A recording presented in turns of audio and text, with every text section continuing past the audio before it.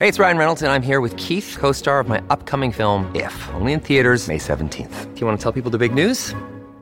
All right, I'll do it. Sign up now and you'll get unlimited for $15 a month and 6 months of Paramount Plus Essential Plan on us. MintMobile.com/switch. Upfront payment of $45 equivalent to $15 per month. Unlimited over 40 gigabytes per month. Face lower speeds. Videos at 480p. Active Mint customers by 531.24 get 6 months of Paramount Plus Essential Plan. Auto renews after 6 months. Offer ends May 31st, 2024. Separate Paramount Plus registration required. Terms and conditions apply if rated PG. This episode is brought to you by Essentia. A better you starts with better hydration. Essentia is on a mission to inspire people to do what matters most. Their proprietary ionization process transforms water from any source into ionized alkaline water, providing water that's 99.9% pure with a pH of 9.5 or higher. Essentia overachieving H2O, the #1 ionized alkaline water. Shop now. Vacation alert from the 3-row Jeep Grand Cherokee L. Mama and Papa want to go hiking.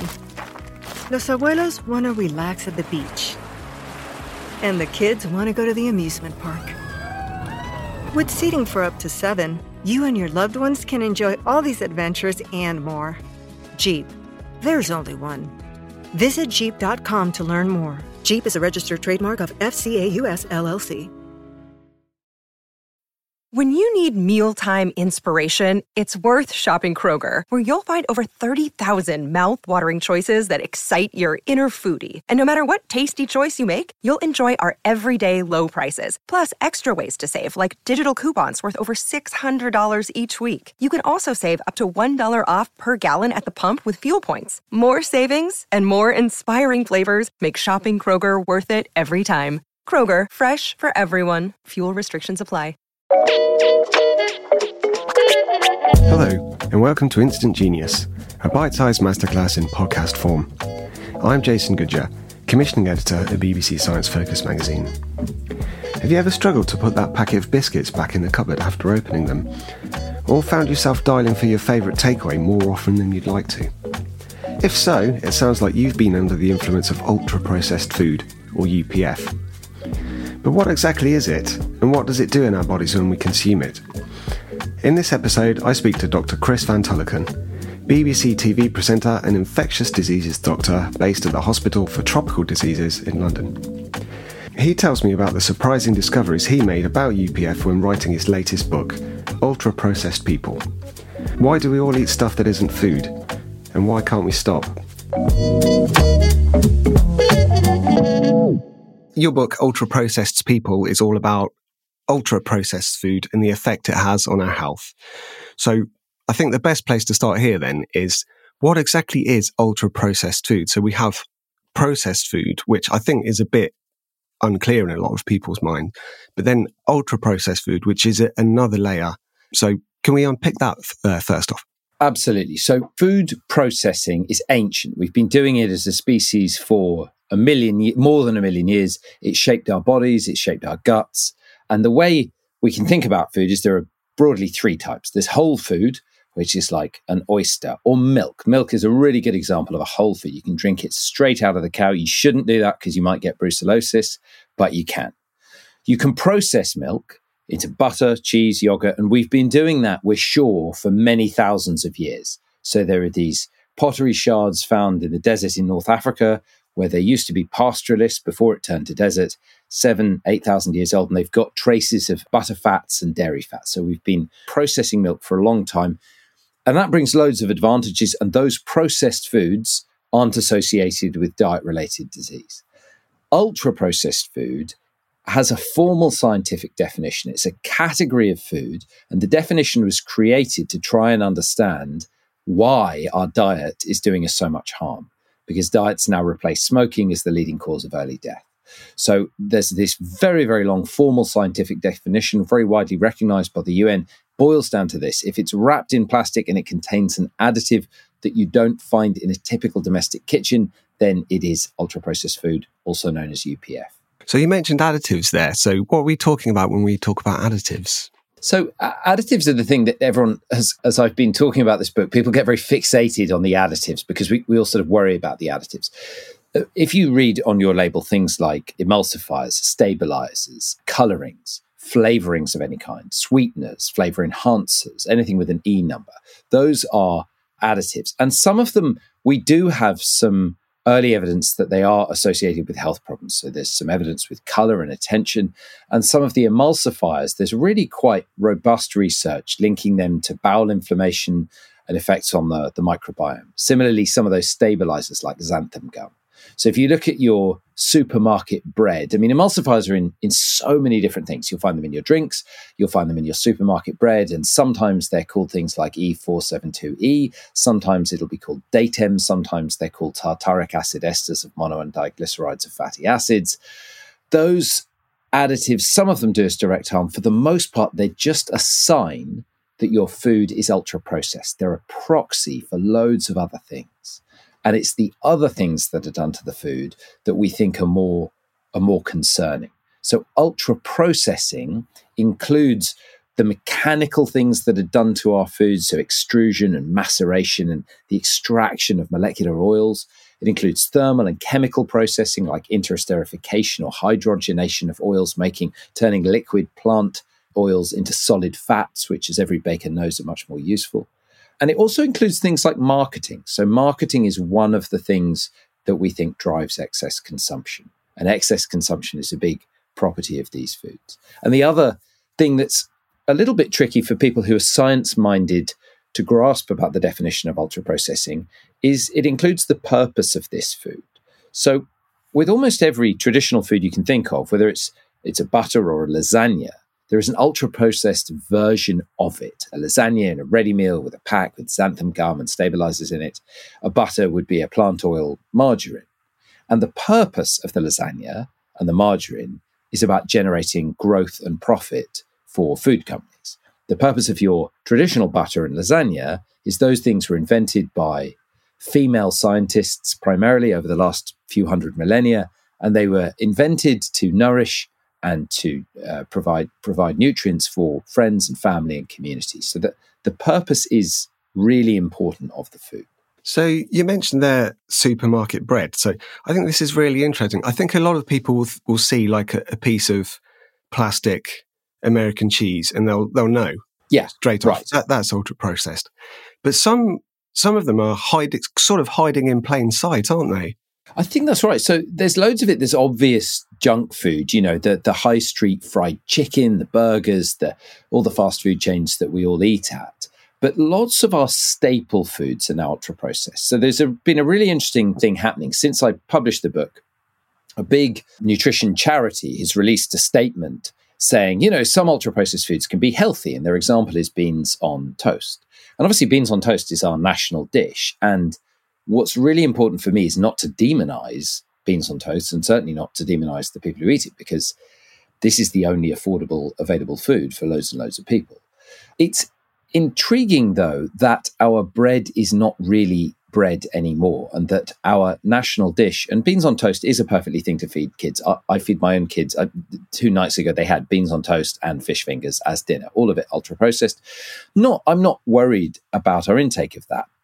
It is a symptom of our food system in this country, though, that it would be absolutely impossible to imagine going and buying haricot beans, mixing them with tomatoes and salt, and baking beans at home. And in fact, my mother did this the other night, and I was talking to a journalist this morning, and they just couldn't believe that my mum had done this. I mean, most of us don't even know where to get these beans.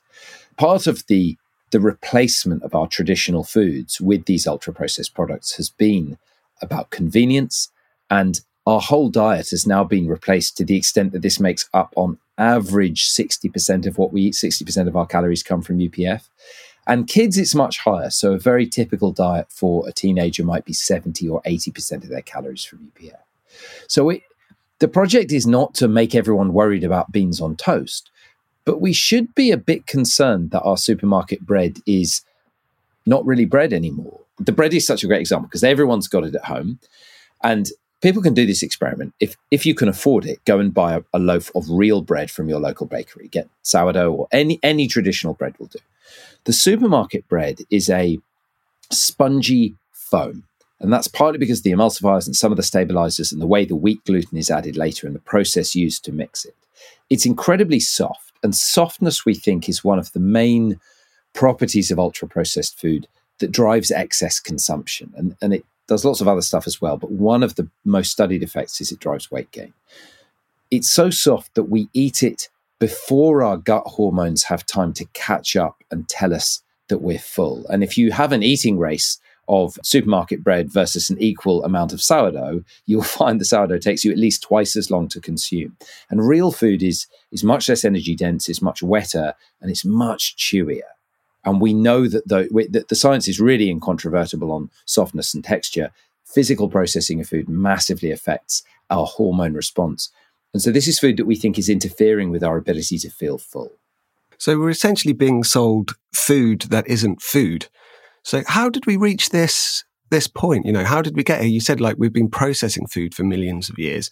How have we ended up at this point? So it's happened quite gradually. Initially in the 19th century, butter was the first kind of staple food where cost was a real public health problem, actually. So butter, you have to grow a cow, milk a cow, process the milk, and then store the butter. And the butter goes a bit rancid relatively quickly. But it's always been expensive, and people like butter because it makes all the boring carbs palatable. And what was happening in the States is there was a lot of waste plant oil from cotton gin. So cotton seeds, like all seeds, are full of oil, but cottonseed oil is quite toxic, which is why we don't eat it. You never have cold virgin cottonseed oil. It contains things that taste foul and interfere with fertility. But a process was developed where if you refine the oil, bleach it and deodorize it, and then hydrogenate it, so you can add more hydrogen atoms to the carbon chains. You can turn it from this very bitter liquid oil into a solid fat and make margarine. So initially there was a sort of public health interest in making cheap, widely available food. But as our food system has developed and become more what we call financialized, as the food companies have become more and more consolidated, fewer and fewer transnational companies feed us now. By some measurements, it's really 4 companies. By other, you might say there are sort of 15 to 20 companies, but it's a very small number of enormously powerful companies who aren't. It's not that they're not concerned with public health; it's that they actually can't be concerned with public health. So they have legal obligations to make money for their owners, and that's the way they work. It's what they have to do, and so considerations of whether or not particular ingredients are healthy are a bit irrelevant so long as they're acting within the law. But also there's now an incentive to develop these extremely convenient quasi-addictive foods. And so the food is kind of iterated through these design processes where many of us find that we actually can't stop eating it anymore. So initially the major changes happened in the States with the invention of the microwave, the widespread use of refrigeration, and also changes in the labor force. Women had entered the labor force and people wanted convenient food. And as the arms race between the companies ratchets up to compete for a very tight margin market space, the products become more and more and more palatable, ever cheaper, ever cheaper ingredients substituted, and ever more aggressive marketing campaigns, which is why now, from the second you leave your house to when you go to bed at night, you are continuously sold snacks and foods and products that really are about driving excess consumption. We have enough food in this country. We've had enough food for a very, very long time. And the only way to generate financial growth is to sell people more food than they need. And I think lots of listeners, food addiction is really controversial. People have felt very uneasy with food addiction because the only thing you can use as a strategy once you acknowledge something's addictive is abstinence. And so you can't be abstinent from food. What the research is really clear about now is and listeners will recognize this, the only foods that people really struggle to stop eating and binge on are ultra-processed foods. And for some people, it will be pizzas. Other people, it will be, these ultra-processed pizzas, biscuits, cakes, chocolate, confectionery, crisps. It could be a wide range of products, but those are the foods we feel addicted to. So I think it's sort of, we can't really talk about food without talking about the idea of calories. So especially you mentioned the microwave meals. So a lot of them are called healthy option, lasagna, low fat, low calorie. So where do they fit into this picture? So it's almost a rule that if something has a health claim on it, it's very likely to be ultra-processed and therefore in the category of foods that we're really sure drive diet-related disease. Calories are really important. So it is pretty much an iron law of nutrition and metabolism. I don't think anyone serious contests this, that if you eat more calories than you burn, you will gain weight. And so calories are the problem. The difficulty is not figuring out how many calories we should eat. It's that we eat too many calories. So the example I use is my daughter Lyra. If she has chocolate-coated rice puffs for breakfast of any brand, she will eat, if you let her free pour, 2 or 3 adult servings. Now, if you could stick to a serving for a 6-year-old, now that isn't on any of the packets what a 5 or 6-year-old should eat, or how much milk you should serve with it, then she might be able to stay within her guidance for fat, salt, and sugar. But the problem is, because as we said at the beginning, your body has it has a system of nerves and hormones that tell you when to stop. These foods get around that system, which is why they're so profitable. And so we end up consuming too many calories. And it is impossible for any normal person to keep track of their calories. Some people get quite good at it, but that's not how humans eat. It's not how any animals eat. We shouldn't need labels to eat. So kind of one of the hypotheses of the book is really that, and this is pretty well borne out by the evidence, if you eat what I would call food, i.e. traditional foods, it could be tinned, canned, could be processed in lots of ways, but your body will naturally respond to that and you will feel full. And there's some evidence that if people switch to a diet like that, they will lose weight. I'm very cautious about that because I'm not trying to promise anyone weight loss with this book. But there is, I guess, at the heart of the book, an invitation to the reader to try and undergo an experience that I had writing it, which is that I was developing a research project with colleagues at University College London to study ultra-processed food, and I was the first patient in the trial. So I was getting pilot data. So I went on a month of 80% ultra-processed food in my diet. And this is a normal diet for a UK teenager. I wasn't force-feeding myself. And over the course of the month, I had lots of different things happen to me.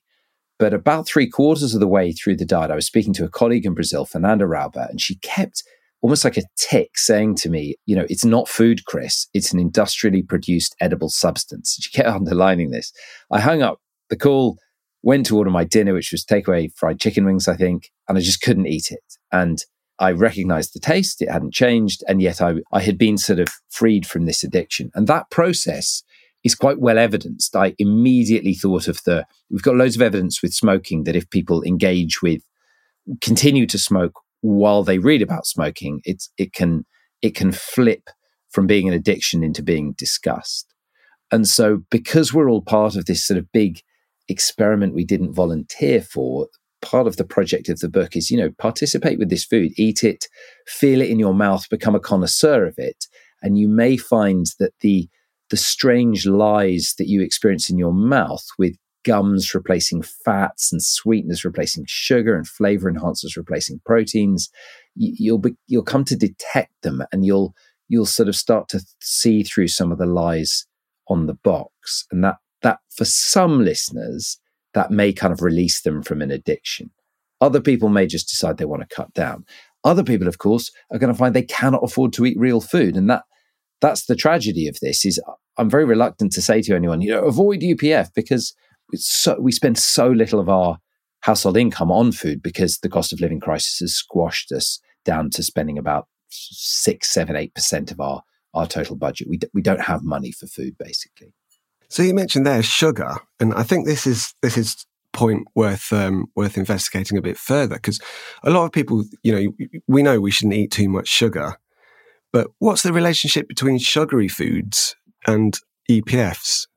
For a long time, since the turn of the century, really, people have been feeling that sugar changes our metabolism, that by altering our insulin levels, it promotes weight gain and fat storage, and a calorie of sugar is not the same as a calorie of anything else. Now, there's a bit of evidence for that, and there's a bit of evidence against that. I would say, actually, that the evidence showing that isn't true is extremely robust. And the jury is, insofar as any juries are in on anything in nutrition science, the jury is pretty much in that if you eat 500 calories of sugar is the same as 500 calories of fat. Now, if you go on a very low-carb diet, you tend to lose weight if you can stick to the diet, and most people can't, because food becomes a bit less palatable without carbs. If you go on a very low-fat diet and you stick to that, the same thing happens. So we've got loads of data on low-fat versus low-carb. I think the data shows that sugar is harmful in two ways. First of all, it rots your teeth, and that's incontrovertible, and that is a very significant health harm. But the second reason it's harmful is because it drives excess appetite. So the way I'd think about it is you can make a bowl of porridge home. You make a bowl of sort of fairly plain cereal, take out 1 spoonful of cereal, replace it with an equal weight of sugar. Now, nutritionally, the bowl hasn't changed. You've just replaced carbs with carbs, but the taste means you will eat much more of the sweetened bowl. So sugar is essentially a flavor enhancer. The other bit of evidence is that sugar in liquid form, because it doesn't provide any satiating calories, so soft drinks, those are a good example of you get a very rapid injection of calories that don't make you feel full at all.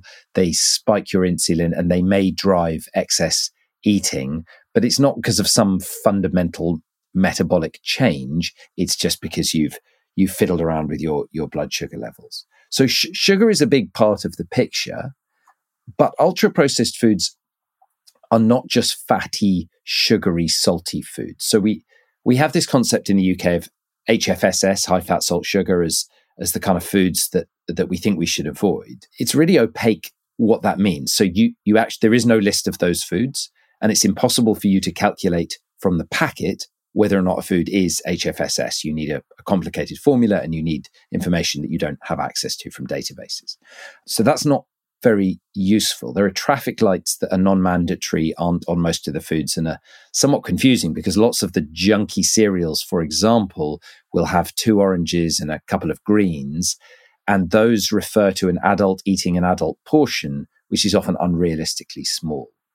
So fat, salt, sugar, the big question for the scientists who've studied UPF has been, is it just junky, fatty, salty, sugary food? Or do we just need to take out the salt and take out the sugar? So all of the epidemiological studies have made these statistical adjustments to try and understand that. And in fact, when we look at dietary patterns, if we adjust for fat, salt, and sugar, all the effects of UPF on our health remain the same in significance and magnitude. In other words, the study doesn't change. So when we look at risk of dementia, early death, cancers, inflammatory bowel disease, metabolic disease like type 2 diabetes, heart attacks, strokes, and weight gain, the fact that the proportions of fat, salt, and sugar in the UPF don't seem to make any difference, which is a clue that reformulating, I mean, you brought up these kind of weight loss products, that's probably not going to work, and we're pretty sure that won't work. Want to be more active this summer? Sierra helps you save on everything from swimsuits to stand-up paddleboards, tennis rackets to fishing tackle. And if that doesn't float your boat, we also have pool floats. Sierra, let's get moving. To your local store, like now. Go! CeraVe Facial Moisturizers with SPF protect skin against damaging UV rays and continuously deliver 3 essential ceramides to help restore skin's protective barrier so it can lock in moisture. Non-greasy, fragrance-free, and won't clog pores? With CeraVe, skin feels hydrated and looks healthy all day. CeraVe Facial Moisturizers with SPF from the #1 dermatologist-recommended facial moisturizer brand. Another day is here, and you're ready for it. What to wear? Check. Breakfast, lunch, and dinner? Check. Planning for what's next and how to save for it? That's where Bank of America can help. For your financial to-dos, Bank of America has experts ready to help get you closer to your goals. Get started at one of our local financial centers or 24/7 in our mobile banking app. Find a location near you at bankofamerica.com/talktous. What would you like the power to do? Mobile banking requires downloading the app and is only available for select devices. Message and data rates may apply. Bank of America NA, member FDIC. So you sort of touched on it there, but I'd like to think my diet's generally pretty good. Like cooking's one of my hobbies. I usually eat fresh food, but I do eat fast food sometimes. And I always find when I do, I'll be full for a very short amount of time and I'll become hungry again. So what's going on there? So got actually really good data going back to the 90s that when your food is soft and energy dense, you eat it at a rate that's much higher than real food. There are lots and lots of studies showing this is one of the most kind of important things determining appetite. Now, ultra-processed food, broadly, there's this huge range of products. But one of the ways of thinking about it is you take waste from animal crops. So you grow corn and soy at massive scale. They're phenomenally cheap, but you price them at pounds per ton. And you crush those crops down and extract the oils and the carbs and the proteins. And then you have these basic molecules that have an infinite shelf life, and you can ship them around the world, and you can recombine them, add additives, and create any shape or texture that you want from these sort of basic materials. And you can mix them with a bit of meat and some flavorings, and you can make sweet things or sour things. And if you start to look at your breads, your protein bars, your breakfast cereals, your ready meals, the list of ingredients is often quite similar. Now, because of the physical processing, the food is soft and it's kept very, very dry because that leads to shelf life. And shelf life is really important for profitability because it means your supply chain can be very, very prolonged. It can be nice and slow and cheap. So, and lots of the food will feel wet, like a burger will often feel it's juicy and there'll be gums and slick things in there and oils, but it's not wet at all. There's almost no moisture content. Similarly, all those chewy bars that feel moist and wet, they're not. It's things like glycerol. So you're just eating foods at a rate that your gut can't keep up with, and you consume calories, and they're digested. Some of the research shows they're digested so early in the gut, they never even make it to the gut, the bit of the gut that releases the hormones that tell you to stop eating. So it's not just the rate of consumption, it's that they've been reduced to such elemental forms, they're absorbed very quickly, and you never really get the fullness signal. People will recognize this from their own experience. They don't satisfy you like if you're fortunate enough to have grown up in a household that did have good, proper home cooking. And unfortunately, lots and lots of people were not able to grow up in a household like that. Yeah, so if, say, I'm out and about, I'm in a pinch, I haven't got much time, is there a good choice of fast food? What would be like the sort of the top tier option to go for? I think one of the most kind of intriguing things about the takeover of UPF in our diet is it's entirely displaced lunch. I work in a hospital in UCLH in London, and there is not one single shop, whether I look at the fast sushi chains or the fancy sandwich shops or the shops that sell nice boxes of vegan-y food or the hospital canteen, it's all ultra-processed. And that very standard British lunch of a sandwich, crispy, crunchy packet of stuff and a soda pop, every single thing in there is ultra-processed. And there is almost a kind of moral hazard where you go to the sandwich shop, you get your organic whole grain sandwich, and it might have some falafel between two pieces of bread, and you get a fizzy pop and some maybe some baked crisps or some popcorn. That lunch is a solid 850 to 900 calories. It's more than if you just went to the well-known burger chains and just had a burger. The sandwiches are often 650 calories. The double-tiered burgers, the big ones, are often only 500 calories. So the burger might make you feel a bit less full, but you do know you're eating a burger. You're sort of going, okay, I'm engaging with something a bit unhealthy here. There's a hazard with the sandwiches that we've come to think of that as a healthy lunch. It will predispose you to weight gain every bit as much as that burger. I'm not recommending everyone eat burgers for lunch. What I didn't do is give you a tip. I hate giving advice because I don't know how your life works. I haven't got a life hack for you, and the book is very low on advice. I'll tell you what I do is I bring a pack of nuts and some tomatoes and a couple of bananas, and that's my lunch now when if I'm that organized or I have to run out and try and get some nuts. But yeah, you lose weight because you can't really buy lunch. So we've talked a lot about what UPFs are and things like this, and you have touched on this briefly, but what are the major sort of harmful effects that we get from consuming UPFs? So there are several effects. I mean, weight gain is one because of the flavor enhancers, the sugar, the calorie density. We tend to consume calories at a high rate, and the marketing is a big part of that. The additives do have some direct effects on our brains and also on our microbiome. So we think the emulsifiers, as lots of listeners will know, are molecules that bind fats to water. And some of them are gums and some of them are chemicals that are a bit like detergent. in a simple way, and this is a bit of a simplification, the emulsifiers, a bit like detergents, scrub out our guts. They remove the layer of healthy mucus, and they foster the growth of the less friendly, the more inflammatory bacteria living inside us. A lot of that work has been done in mice, and people are not mice, it's important to say. But I do think when we're thinking about food additives, to say that something is safe, we should have a much higher threshold of evidence than to sort of worry about something being dangerous. So I personally think emulsifiers are a bit of a concern. I think there's a big project now. The food industry have, I think maybe I flatter myself, partly in response to the book. I mean, the food industry have started quite a major pushback campaign, which they push through the charities that they fund that appear to be legitimate independent commentators, but really are entirely funded by the major food corporations.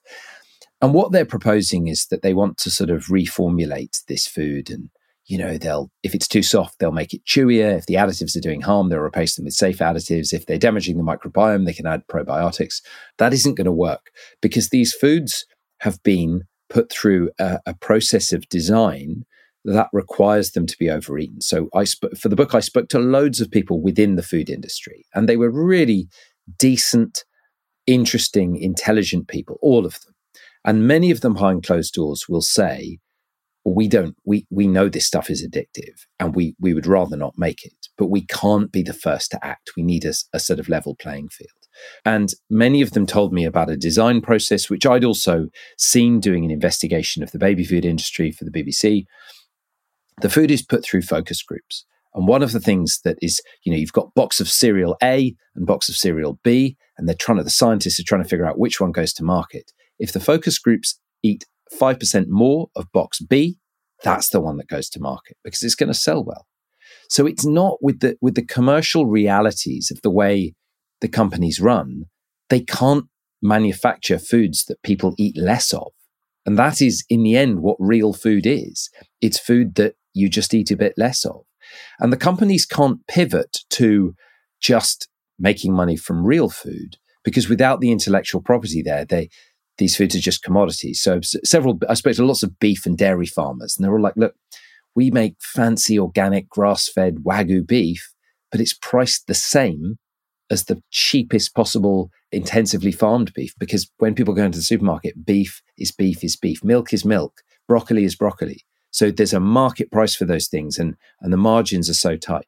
So the way the food companies create money is by having brands and intellectual property they can charge money for.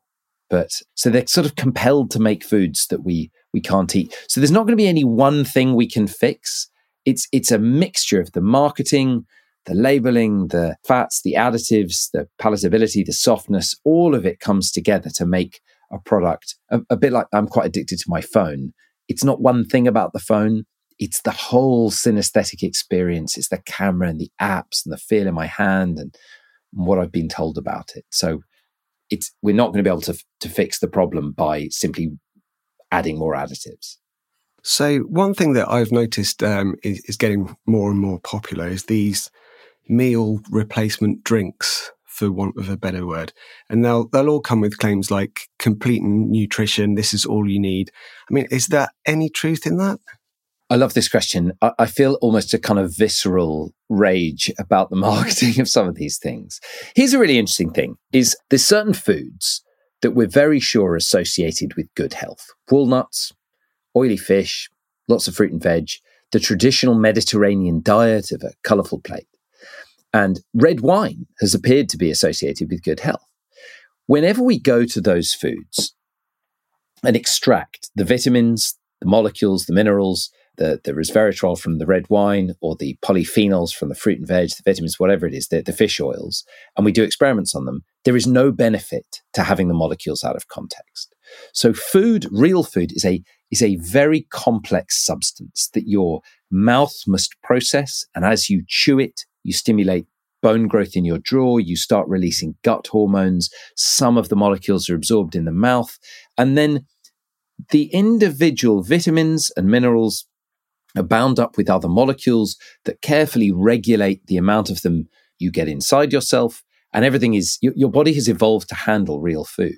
When we dismantle this food, even if all the ingredients are there, it's not real food. So we have loads and loads and loads of data on this, that the nutritional supplements are almost always inferior to real food. And whether we're giving them in hospital or to children or to athletes, top athletes eat real food.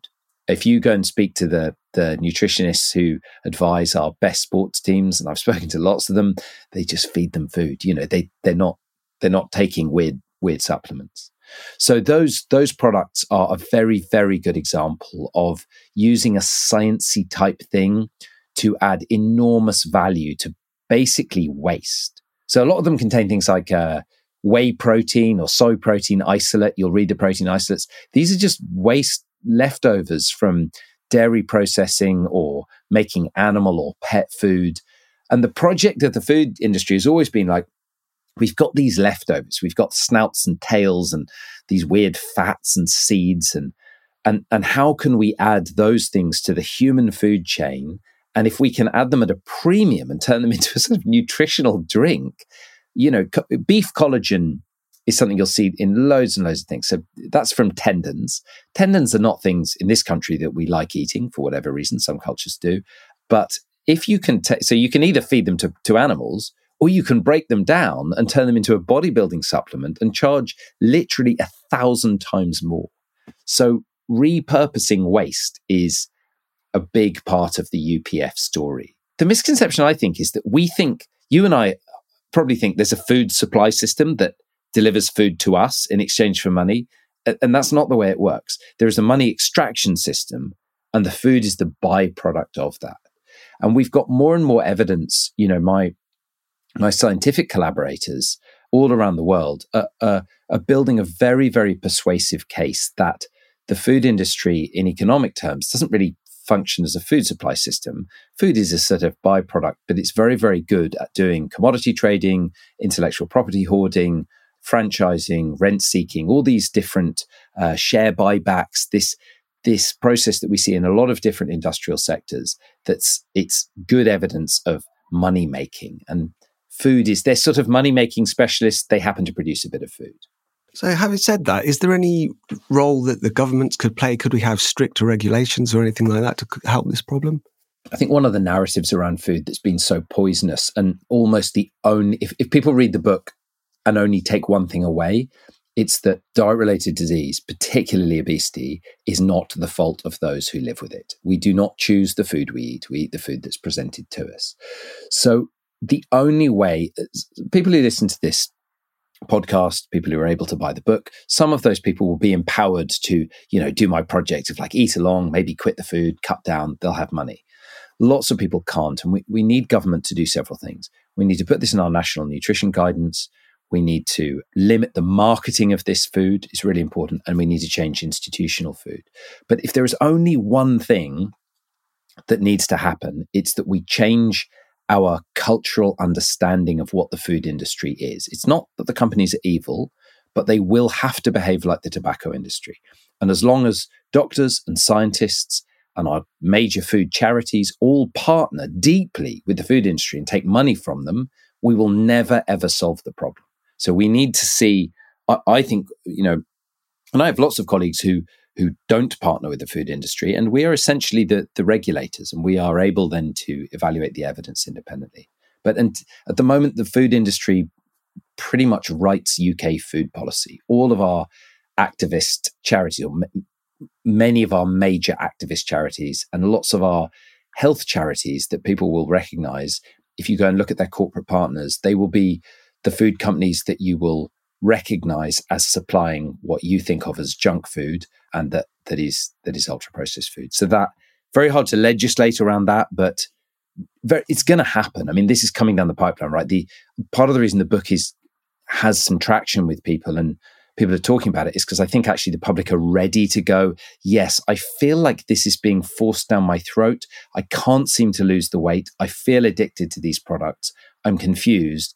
And they're recognizing that these companies are comparable to the tobacco industry. So in the book, you lay out in some detail your own experience with UPFs as in your diet and as you were studying more and more about them, and how you changed your own dietary habits.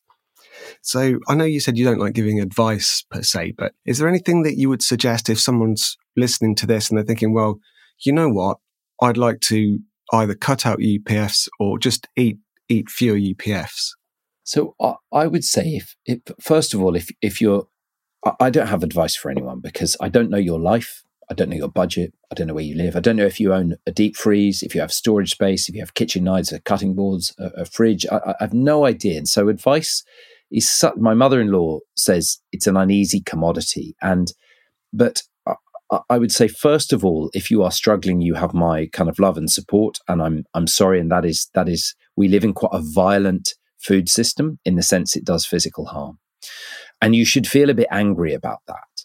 You may find that whether you're listening to this podcast or you want to buy the book, my proposal is join this experiment. So you're doing at the moment the experiment that you're taking all the risk in the experiment of all these new molecules and new formulations of food. And my proposal is do the experiment for yourself so the companies get all the benefit. Start to taste the food, eat as you read, and you may find you stop wanting it. Because I think the real struggle I think about half the listeners will recognize addictive-like thoughts and behaviors around the food. And that's pretty well evidenced. The difficulty is if you're trying to really quit an addiction that you still have, you're trying to quit smoking in the 1970s. You know, everyone around you eats this constantly. It is available constantly. It's in your cupboards at home. It's in the supermarket. There's no way of avoiding it. So the way I found it easy was just, I was given this gift of being disgusted by this. And so I did it to my twin brother as well. And I think that is the way out. Now, those people who aren't sort of struggling with the food or binging, those people may find moderation is fine. And I would think of this stuff as, if you can afford it, as being more like a treat on a Friday night, having one glass of wine. And there are plenty of people who, maybe I shouldn't say this, but there are people who can smoke 2 cigarettes on a Friday night and enjoy them and just sort of savor them, and then they don't have them the rest of the week. There are lots of moderate smokers. It's when you're smoking at 11 or drinking at 11 o'clock on a Tuesday morning, that's when you're being controlled by the product. So lots of people will be able to cut down. And, my wife's quite a moderate person. I was very addicted to UPF. My wife will still just have a few pieces of chocolate on a Friday night. She's one of those people who can wrap the bar back up, and put it back in the cupboard. Whereas I'm someone who, that is an impossibility for me. I would have to eat the entire supersized bar or the whole bag of crisps. Dinah will have like 3 crisps, roll the crisp pack down and put a bulldog clip on it, which is, I don't understand. I have no idea what's going on in her brain. So some people may recognize that children are a real issue. Kids don't choose what they eat. They're very expensive and inconvenient to feed. And I spend a lot of my week batch cooking now, but I also feed my kids a lot of UPF.